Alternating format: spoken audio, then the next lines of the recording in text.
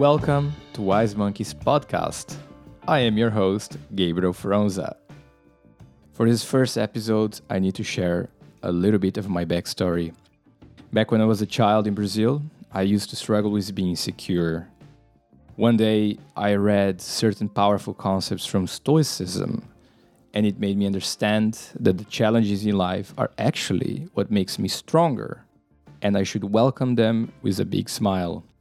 Later, I moved to Europe and embarked on a pursuit to understand human behavior, from subjects ranging from psychology, nutrition, psychedelics, cryptocurrencies, art, music, politics, and sex.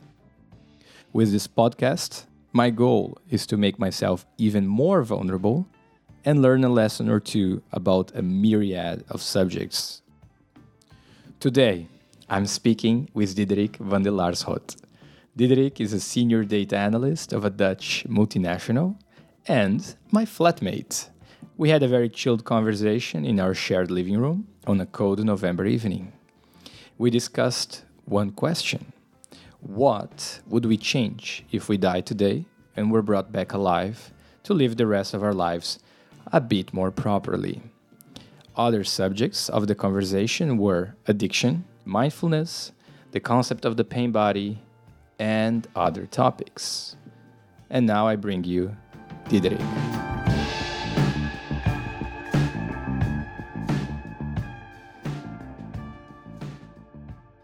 Hello, Diederik. Hello, Gabriel. How are you doing, my friend? I'm doing good. I'm very well. How are you doing? I'm doing good as well. I thought tonight we could discuss this thing I read on the Marcus Aurelius book, Meditations, and see how it applies to our lives right now. Imagine you were dying today and you were given the chance to resuscitate. And from this moment on, the rest of your life is just a bonus. How are you going to proceed with the rest of your life with that mindset? That's quite a hard question. I think I would do everything that I ever want to do. For example, traveling more, seeing the world. But then still, you're limited with money, right? Because you're working. Yes. Aren't you? Yeah. So the money still is the problem. If you think about it, circumstances are the same. But now you have a different view of life. Perhaps you're a little bit less inclined to just sit around and watch television and other forms of entertainment. So is there something that you've been meaning to pursue, hasn't been prioritized as much as the things that you've been doing? Perhaps you've been following certain things because it was expected of you. Well, I guess many of us start out like that, right? They do things because they are expected. So, for example, getting a job, getting education. Most people, when they're done with studying, they're like, okay, what am I going to do now? Because then suddenly you are at the front wheel, suddenly driving. I guess it's a bit difficult question because this is really it would have such an impact on your life if suddenly you really realize damn, right, every moment now is a win, and every day is given. Not for free, but But I think mostly what I expect that I would do is that I would really not give a fuck about opinions, other people, about anything basically, and I would just do whatever I feel like doing in that day. So it would remove fear out of the equation, because you already died, right? Or you were just born, so you have sort of nothing to lose, and now you can just think about what you want instead of what you don't want. Yes, indeed. Yeah, do you think most people are caught up with that too much, with what they don't want instead of what they want? Yes. That's why people are more often than not complaining. And, even the way people answer, how are you? Oh, not bad. I can't complain. Why don't you say I'm doing well? Even on those words, you can already hear the mindset, which is, I think life could be worse. So I'm happy that it's not so bad. I think it's okay, but it's not really forward thinking, let's say. And this mindset that from Marcus Aurelius seems to be, what have I been doing in my head that has been stopping me so far? And what can I do to reach it? So in my case, I think I would finally take that trip around the world for a while. And I would also be a little bit more honest and vulnerable and tell people exactly how I feel. And of course, in a way that is also sharing some love, right? Because I don't want to hurt people, but I would be a bit more honest. I think I could be more honest. Yeah, so you wouldn't act as somebody who you were not. You would basically be very upfront. Yeah. Be more Dutch, as they say. Be way more Dutch. Yeah, that's one thing I really liked about living here. When I come back to Brazil sometimes, I always feel like it's harder to trust people there. Yeah, I see it in other countries as well here. But I think that's nice. You want to take a trip around the world. And do you think there would be something different in the way you schedule your day? The things you would do on a day? That's a good question. I think I would be more oriented towards the certain goals that suddenly I will have. Because what am I doing that is wasting my time? What am I doing that is just a form of dealing with fear, dealing with pain? What are my addictions? Earlier, we watched a really cool video about addictions. Why did you share that video, by the way? Why did you like it? Yeah, it was a summary of the definition of addictions.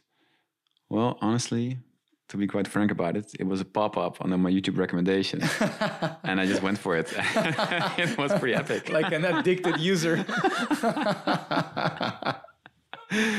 I didn't look it up. It was just on my screen at some point. Would you say you would be more interested in learning? You'd be more curious person? I am myself, yeah. Yeah, 100%. In this mindset. Like you asked me what I would change in my day. Yeah. I think I would spend a bigger chunk of the day developing myself so I can be of value. Do you think you're not developing yourself at the moment? Certainly I am. I am even doing this podcast, right? It's a way to grow. Even this conversation is one that makes me reflect a little bit. Yeah, what am I doing right? What am I doing wrong? Yeah, I think there's also, the self-development junkie story where you go too much into wanting to be better, which is good. You can always, who am I to? I mean, it's a great thing to acquire new skills and to improve yourself. It's very enjoyable. Yeah. But it should not be like, something that you have to do in order to be happy. No, I know what you mean. It's like stressing out about it is negative. Obsessing about it. Always seeing your flaws, what you could be doing. You can't even enjoy watching a movie without thinking, man, I could be reading a book or giving a seminar to hundreds of people. Yeah, it reminds me of back in the days. At some point, I was really into self-development and I could only enjoy a movie when I had the biggest hangover of my life. Seriously, because then I could finally relax. I was still drinking every weekend. Was it part of your personal development? To get off alcohol? To get off alcohol, yeah, it was definitely part of it. I see. Going back to what we were saying that would change the routine, and if you were asking me, what do I think that needs to be improved? I think I can spend too much time being stimulated by technology. What does that mean? It means that I spend too much time on the computer or on my phone. And being a viewer instead of doing things. Even if I do, they are all on the computer. I have that fucking energy on my face coming all the time from my screen, from all the user interface tools and designs that are made to hook your brain to it and make you think, you feel as if it's an extension of your body. Yeah, I think it's a great thing for productivity. 100%. But I see your point. Yeah, it's good to unwire sometimes, not to be too much on the screen. What is your favorite way to unwire? I think daily, what I do to unwire, try to be more present. So, for example, pushing yourself in the gym with exercise, or even focusing on the breath when walking. This can, it can really pull you to the moment. I think otherwise, unwiring is also relaxing. Yeah, I would say watch YouTube, but that's actually not unwiring. That's going back to the screen. Yeah, I guess it depends on what you're watching. Yeah. So, what do you think is good content, and what do you think is bad content? That's a tough one. Depends. For unwiring, I would say it's a yoga video. But good content, for example, we watch videos on cryptocurrencies. And those videos, they make us question the way the financial system works. They make us wonder. They make us be curious to invest money, to save money, and to think ahead. And to be honest, I have to thank the YouTube for getting me into this. Interesting. Yeah, I think it has benefits, of course.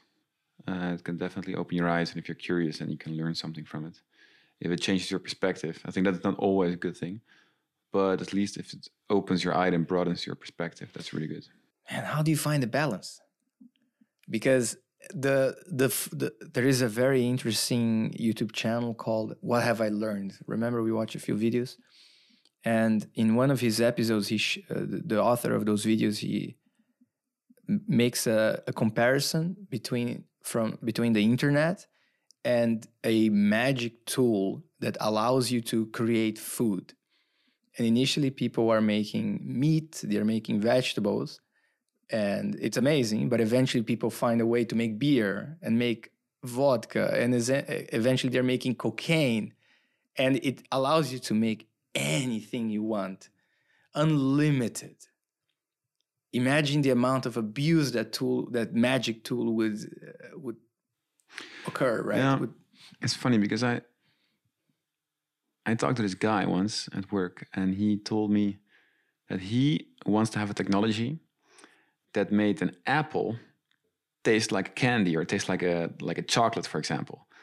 He wants to have something healthy which would magically taste like something super nice, like a. Does he have this? Is he working on that, or is it just an idea? No, it was just his. Well, it was his desire. He was actually complaining. He was complaining that in this day and age, 2020, 2019, whatever, that such a thing was still not possible. Like he said, why does healthy food? Why does it have to be not tasty? Why? Yeah, like liver. Why does everything I like to eat is actually unhealthy? So, I think it's the more you think about it, the more ridiculous it sounds. No, it makes sense. If you try to understand why we enjoy sweet sugar so much. Yeah. Like coming back to your point on like where's the balance on what is good content, what is bad content, for example, in terms of food. If you're eating it because you want to eat it, and you have a conscious choice of, okay, that's what I want to eat, then that's fine. Or even what you want to watch, right? If you're like, okay, tonight I want to relax. Yes. Let's look at a movie, which doesn't happen every day, but if you sometimes do it, that's totally fine. But if you start grasping for it and basically you're bored and you do it because you're bored. Yes. Or you eat because you're bored, I think that's when you are walking the wrong path. So it goes, it was basically the point of that video on addiction, where addiction is not a character flaw, but actually is a coping mechanism to deal with pain. Yeah, suffering. I think that was my main flaw in the past few months or in the past few years, is that I've been taking food as a self-medication. A self-medication? Yes. To relieve yourself from suffering? From mild form of anxiety. Yes. So come again. So you're saying to me that lately food has been a self-medication thing? For the past not lately, but for, let's say, 2019 till mid-2020, I've been binging in food, especially Greek yogurt with peanut butter and frozen berries. because that thing is amazing. You should give a try, listener. And basically, I would have a meal, okay, a very fulfilling meal, but somehow I would feel like, oh, I could have a little bit more, even though my body was exploding. Yeah, I've been there. Yeah. And eventually, you look in the mirror, and after a few months, you are out of shape, even though I work out every day almost. So, not for the shape so much, but more when I started to deal with that anxiety and let go of it, my eating habit changed completely. Wait a minute. So it completely changed because you let go of the habit. And I made the conscious decision to take care of it.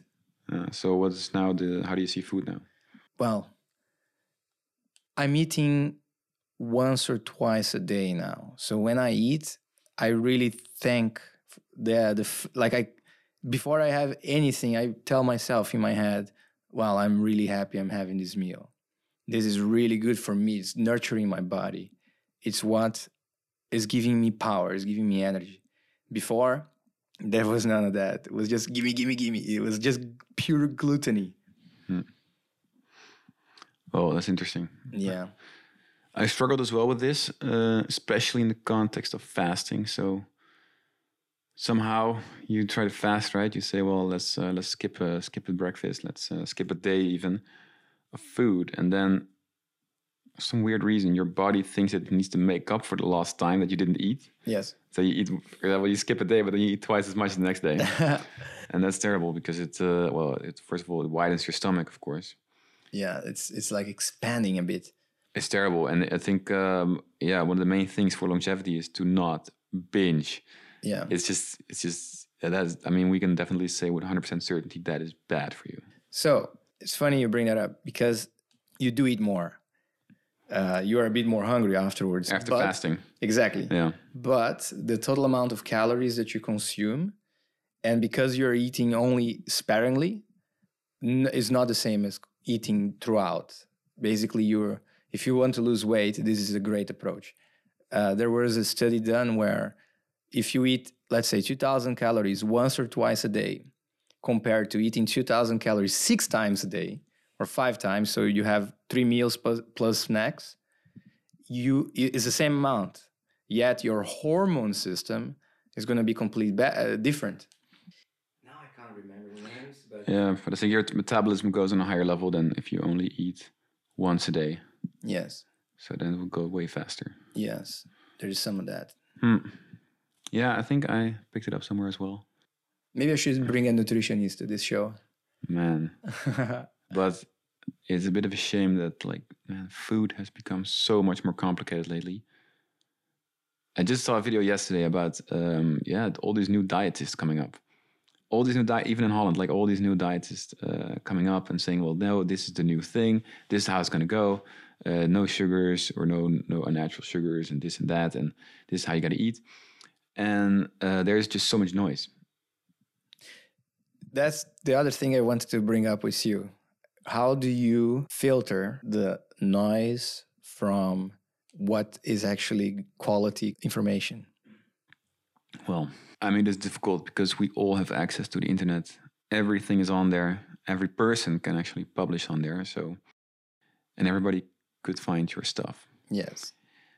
So what do you do? Well, I think the most important thing is to check your sources. However, if somebody speaks, then even if you can listen to the way they speak, are there arguments like using some sort of reasoning that is just pulling the situation far out of context and that they're comparing it to something completely irrelevant, which then makes kind of sense, but it doesn't make sense that they compare it together. I see. So there is a bunch of bias. Yeah, there's a fake argumentation going on. And then there's very unscientific behavior going on as well.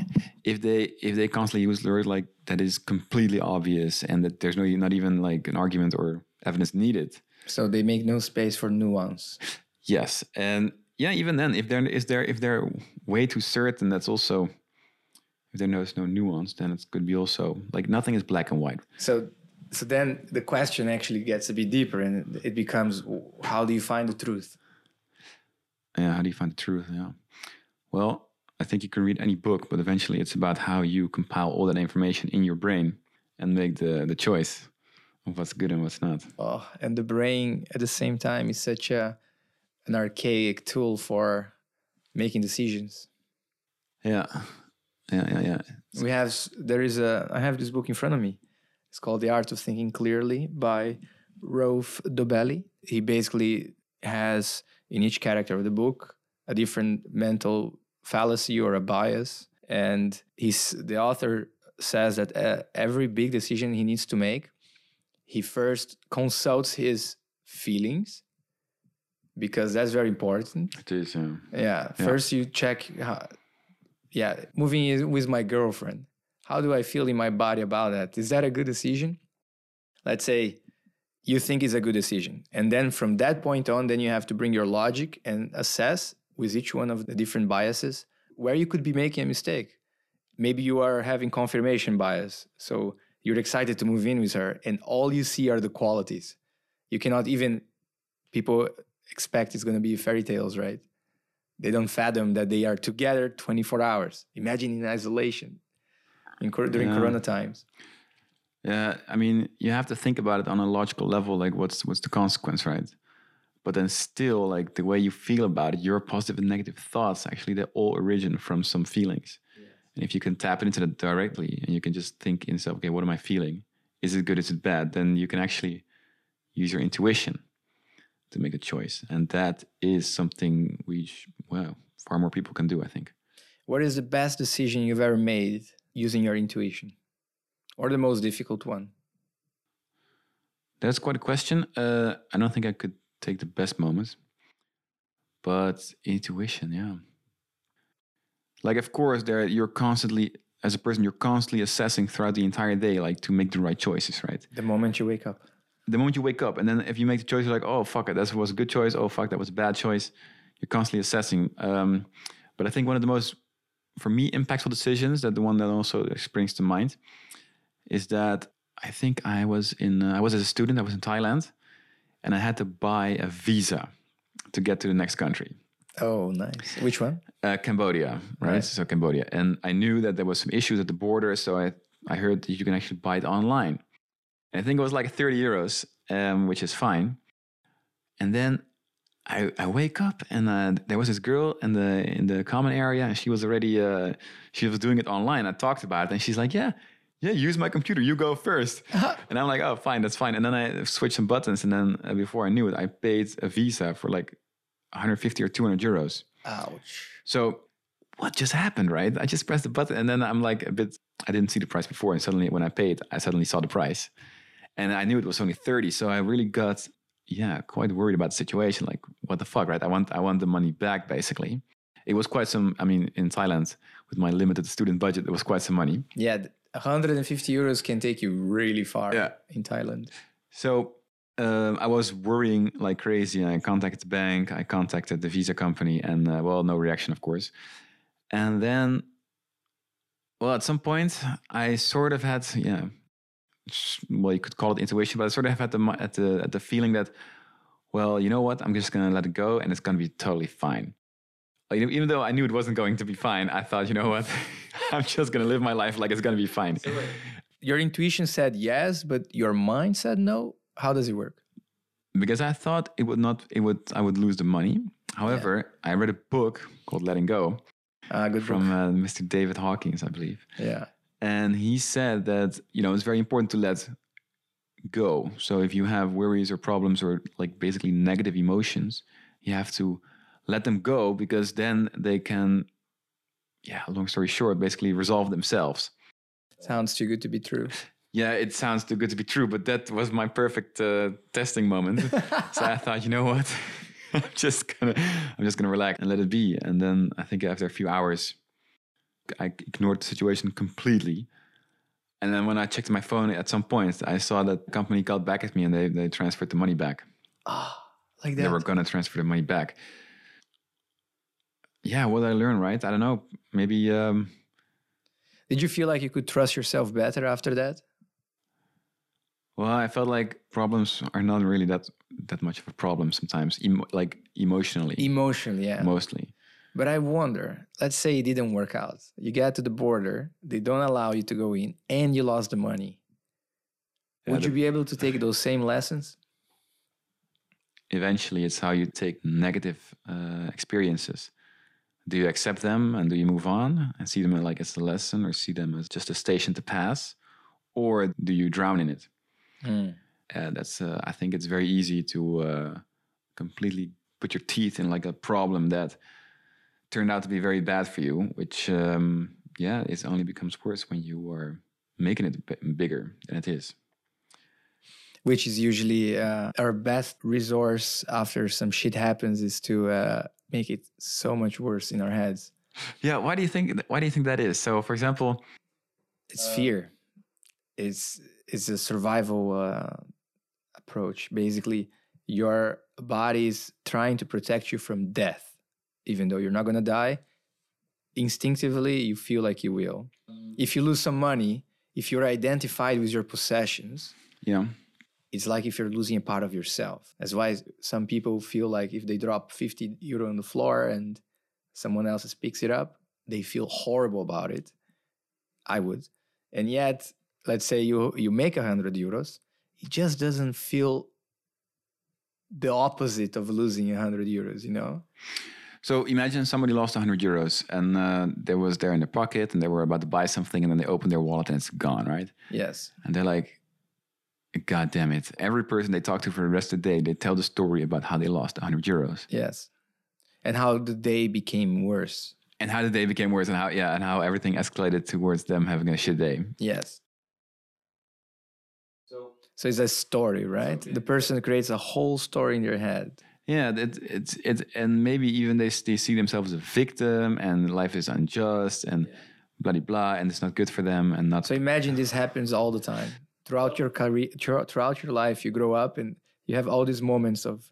So my question is, why, if somebody does that, indeed, like even far more moments in life, but the moment they choose to like constantly talk about it and basically communicate to the world like, what the fuck, I'm a victim. Shit happened and to this me. Look at what happened to me and I'm sad. Well, why do you think they need to communicate that? The one thing that comes to mind in my head is the pain body. The pain body. The pain body, yeah. It's like an emotion that comes to life in your body and it doesn't want to die. It wants to keep existing. Yes, and it wants to spread it to others. It wants to grow, yeah. The worst thing that can happen is I tell you that shit happens to poor me and you respond with your pain as well. With my pain. And then we build it up with pain. Yeah, exactly. And then soon enough, we're both protesting on the street against some law or being some haters. Yeah. So you asked, why do people want to express? There is the pain body. I think also. But can you explain the pain body? I think for our listeners. Listeners, there is an amazing book called The Power of Now. Check it out. How I would explain, it's the pain side of you that comes to life when you experience a negative emotion or you are in a state of mind where you are associated with anger, fear, resent, pride. And this pain is not a positive energy, it's not a positive emotion. And it doesn't want to stop itself until you embrace that emotion you have inside of you. So it grows through you resisting it. So the more you say, I don't want to feel bad today, I just want to feel good. That's why people eat, for example, or they watch TV, play video games, and do all kinds of procrastination as if they were to live forever. They are resisting the emotions that they need to experience, something that is usually buried deep inside of them. For me to sit down and to like, okay, now I'm going to experience something that will be unpleasant, and I'm going to welcome it and keep on doing it. And my mind will come up with reasons why other people are the cause of my suffering, or will come with explanations for why it's coming, why does it even happen to me, or even it will tell me stories of why I'm a victim. But instead, I will bring my mind back to that pain and keep on just feeling it. And eventually, when the pain gets so much attention, it sort of dissipates. And out of the blue, those thoughts that were coming up and those actions and those bad habits, they also disappear. Yeah, they're like boggled up feelings. Yeah. That are just out there to grow. And it's usually starting in our childhood. Yeah, I bet, yeah. All right. Yeah. Hey, man, thank you very much for joining my first episode of Wise Monkeys. Pleasure. It was nice to be here. Yes, in our own apartment. Yeah, it was a good conversation. Thank you. Yeah, my pleasure. Everybody, thank you very much for listening, and I hope to see you around. I'd like to hear from my listeners what you always wanted to do and would certainly regret not doing if you were to die today. Send it to me via email to elfronza2@gmail.com. That's elfronza2@gmail.com. If you have any feedback, any critique, email me and let me know what you think I could improve, what could be better, what you like, what you didn't like. And I want to make this a recurring experience and have some fun.